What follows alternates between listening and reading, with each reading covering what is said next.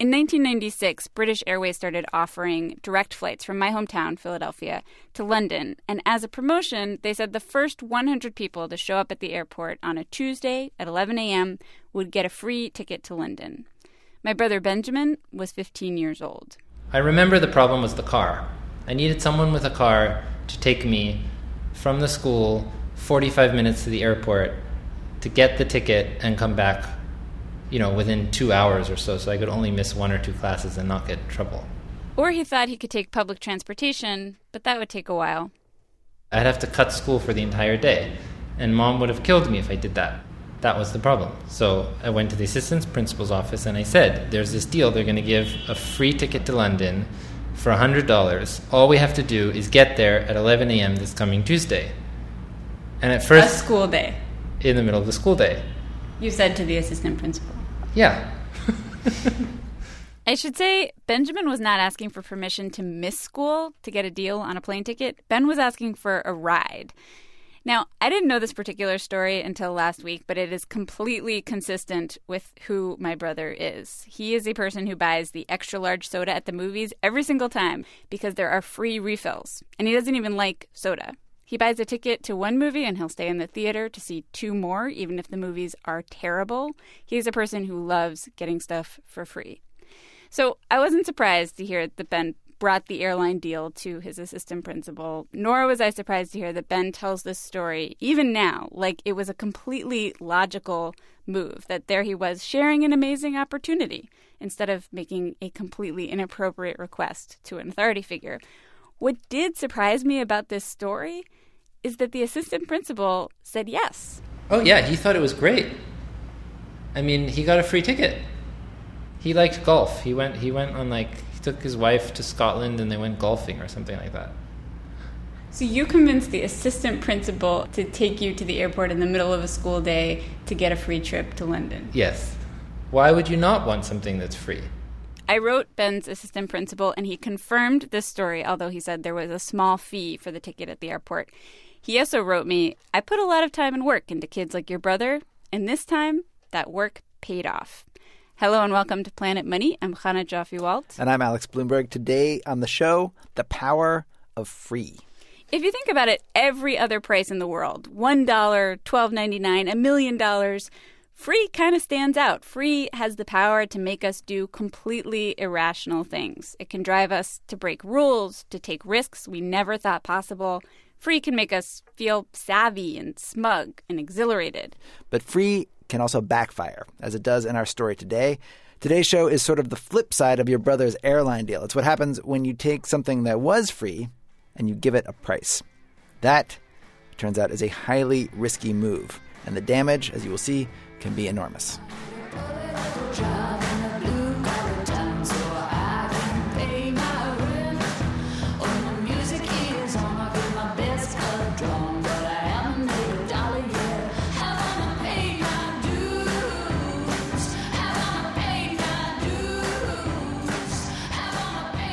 So a while back, Russ Roberts mentioned something to me that I keep thinking about. Russ is an economist, friend of the show. He teaches at George Mason University, and he hosts the Econ Talk podcast.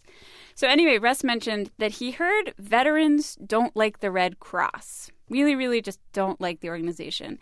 And he thought that was curious. I think I heard it first from a Red Cross employee that there was hostility to the Red Cross. And I think most of us think of the Red Cross as a pretty mom and apple pie organization, and I wondered what could possibly create hostility about the Red Cross. And this person said, well, the donuts. And I said, the donuts? So Russ spent the next few years sort of casually asking around about this. I started to ask veterans what they thought of the Red Cross. Anytime I'd meet them, either it was a relative or somebody I'd encounter in some other setting, and I'd say, what do you think of the Red Cross? Don't like them. Why not? The donuts. It became a sort of weird rallying cry. Evidently, in those circles, the donuts is a well-known reference. Russ said, I swear you could go to any VFW hall today, 70 years later, and mention the Red Cross, they will bring up the donuts. So the story that I'm working on has to do with the Red Cross. Roosevelt? Red Cross. Oh, Red Cross. So, of course, I went to a VFW hall in Brooklyn under the highway, and the very first guys I saw standing at the side of the bar closest to the door were Howard Dunn, U.S. Navy, served in the 40s, and Tom Kane, he was an Army guy in the 40s. And as I sat down, 13 seconds after mentioning the Red Cross, here's Howard Dunn. I've very seldom seen them. But they always give out their donuts and coffee. Yeah. But I feel they shouldn't charge the service people. Shouldn't charge the service people. Veterans do not like the Red Cross because the Red Cross charged them for donuts. So basically, everybody in this VFW hall knows some version of the story. It goes back to World War II in the 1940s. The Red Cross had set up service stations all across Europe during the war, and if you were a soldier, you could go there, get a haircut or a coffee or some donuts for free. Until 1942. In 1942, the Red Cross suddenly started charging servicemen for the donuts. And this was a betrayal that you do not forget. I didn't think it was correct. I think they should have been given them free. If you were a GI soldier, we all felt the same. It was a shame. It was a disgrace. That's William B. Harris. He's a retired Air Force guy. We felt it was a disgrace. To charge GIs, it soured me. It soured you on the Red Cross? Oh, yeah. I still remember very vividly, even though I'm 93 years old. William B. Harris occasionally forgets how to get home, but the donuts is something he will always remember. And I should say that Harris, like everyone else I talked to at the VFW hall, never personally experienced this. He was never charged for donuts. He just heard that other people were. So I wondered, did this actually happen? Is this just like one of those small rumors that ended up turning an entire nation's veterans against what is typically thought of as one of the most benevolent organizations out there? I called the Red Cross, and they directed me to Susan Watson, the archivist. Well, we have. Funny you should ask that. Before I even came to work for the Red Cross, I heard about it. So it's never quite gone away. So it keeps coming up that they were charged for coffee and donuts. And Watson told me it is true. In 1942, the Red Cross did briefly charge for donuts that were previously free, but she quickly adds they did this only because the U.S. government asked them to. Here's the story. The U.S. soldiers went over to Europe to fight in the war, and the British were already there fighting. The Americans came with lots of resources. They were well equipped. They had these nice comfort stations that the Red Cross set up with free donuts. And the Allies were resentful. You know, the Allies had stations where they could get food and coffee, but they had to buy it. And they'd been there fighting for a long time. They were worn out. They weren't getting free donuts. So this was literally becoming an international issue. The U.S. Secretary of War sat down and wrote the Red Cross a letter asking the organization to help ease this tension and charge for the donuts just a little bit, just to even things out. Yes, the Secretary of War. And we actually have documentation of that.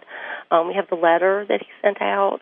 The letter, I checked, it is posted on the Red Cross website, where you can also find an FAQ section that explains that the Red Cross was, quote, adamantly opposed to charging for donuts and protested vehemently. But the Red Cross lost the fight when it received this letter. The website continues, the organization has been living with the ramifications ever since. So why do you think it keeps coming up? I think it's one of those things, you know, sometimes things take on a life of their own, and this is one of the stories that's just kind of done that. The Red Cross has been around for about 130 years, and over those 130 years, they've made some mistakes. Susan Watson told me they've managed to fix most of the mistakes they've made, except this one. She says the donuts is the one persistent thorn that does not go away. So, Alex, I keep wondering about this. Like, why is this thing such a huge, long-lasting insult? Why can't people get over it? And we actually got two solid theories to explain why from a guy named Uri Simonson. He's a business professor at the University of Pennsylvania. And he said the first theory is something in economics called reference dependence. He described it sort of like an optical illusion. If you see gray and you surround it with white, the gray will seem darker to you. What's true with colors is also true with prices, says Simonson. If you're used to one price, then any increase from that one price seems dramatic, more dramatic than it actually is. After all, 2 cents is not very much money to pay for a donut unless you're used to getting that donut for free. Which is about what the Red Cross said they think they charged for donuts back in 1942. And, you know, it's the same phenomenon you see when people get really up in arms about gas prices. You see the price posted there for $4.25. For a couple weeks, you keep driving by. $4.25 becomes your reference price, so that when it changes to $4.50, that seems outrageous to you. Or just talk to my brother about the airline baggage fees. Every single time I get on a flight and they charge me $35 for a bag, I hate them more and more and more, and I want to fly less and less. I hate it. I can't stand them. I hate every airline that does it to me. Which Ben recognizes is only because his reference price is zero, free. If I had grown up my whole life and you always had to pay $25 to check a bag, that would make perfect sense to me. But since they once offered it for free, now it's like really annoying. Uri Simonson, the business professor, says at first glance, the situation the Red Cross finds himself in with the donuts, it seems like the same thing. The reference price was free, and the veterans are just angry that it changed. But this theory doesn't really explain why it's taken them so long to get over it. I mean, I was angry about the baggage fees too at first, but now I've just come to expect it. I've adjusted my reference price from free to $25. And now if an airline doesn't charge me for bags, I'm pleasantly surprised. Just how they wanted it. Yeah. People get used to gas prices. So what was it about these donuts?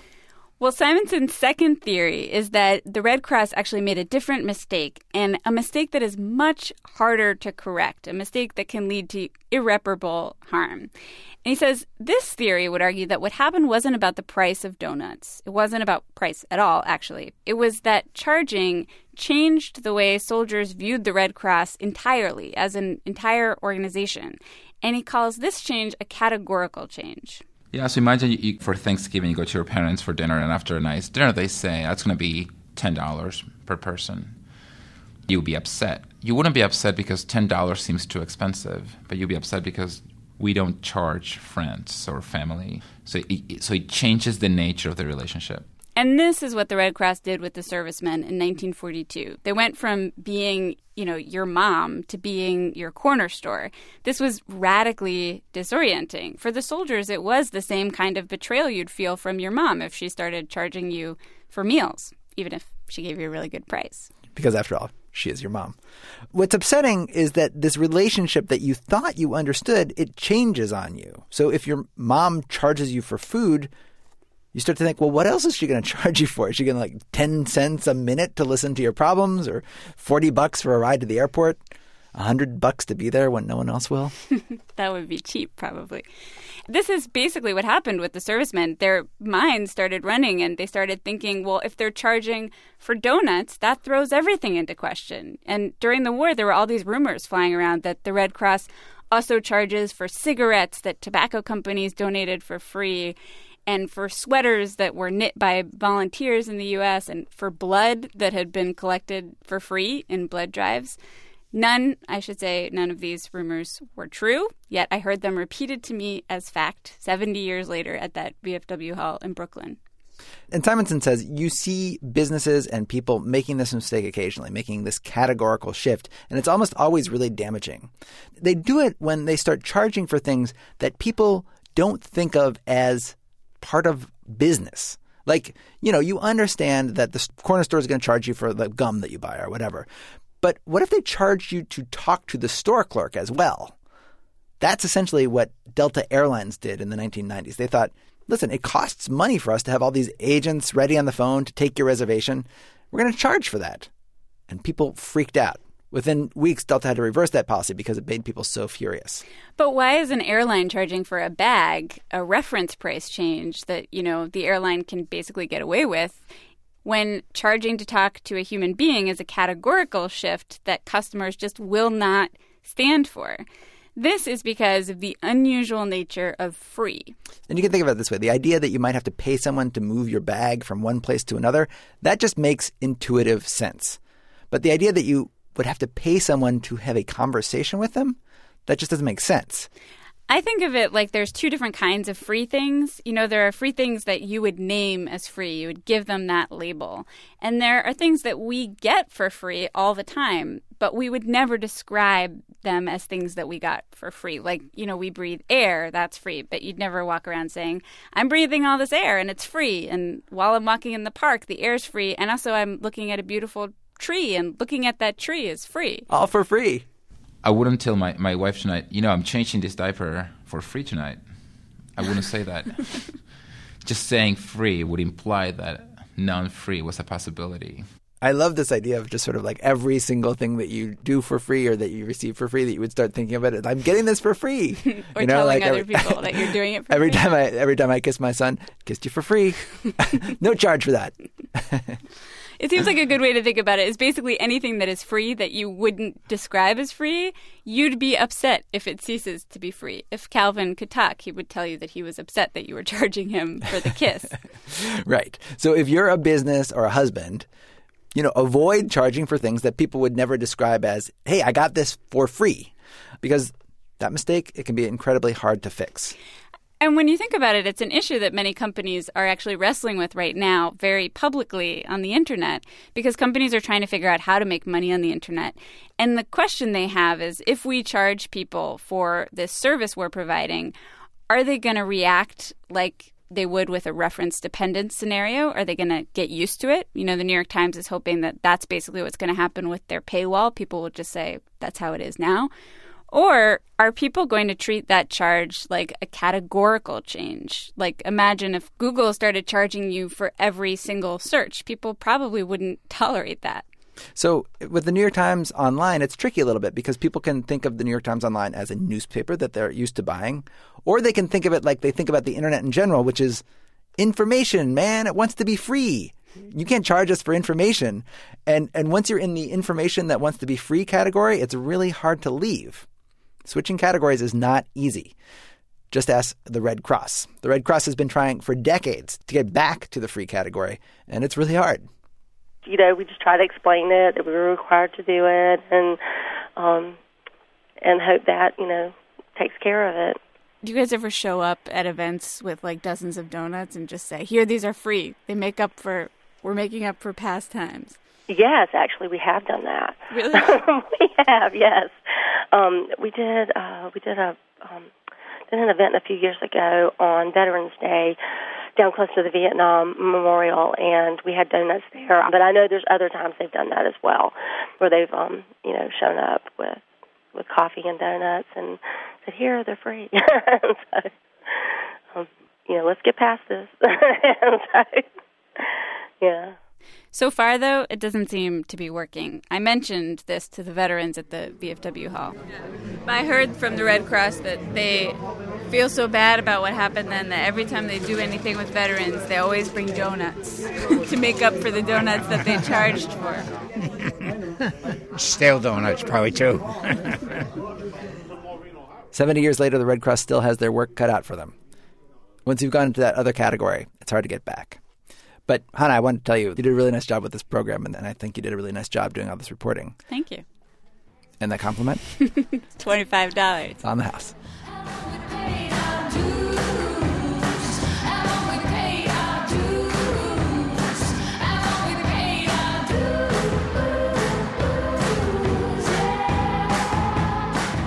As always, we would love to hear your thoughts, questions, comments. Write to us at planetmoney@npr.org. We're online at npr.org/money. I'm Chana Jaffe-Walt. I'm Alex Bloomberg. Thanks for listening.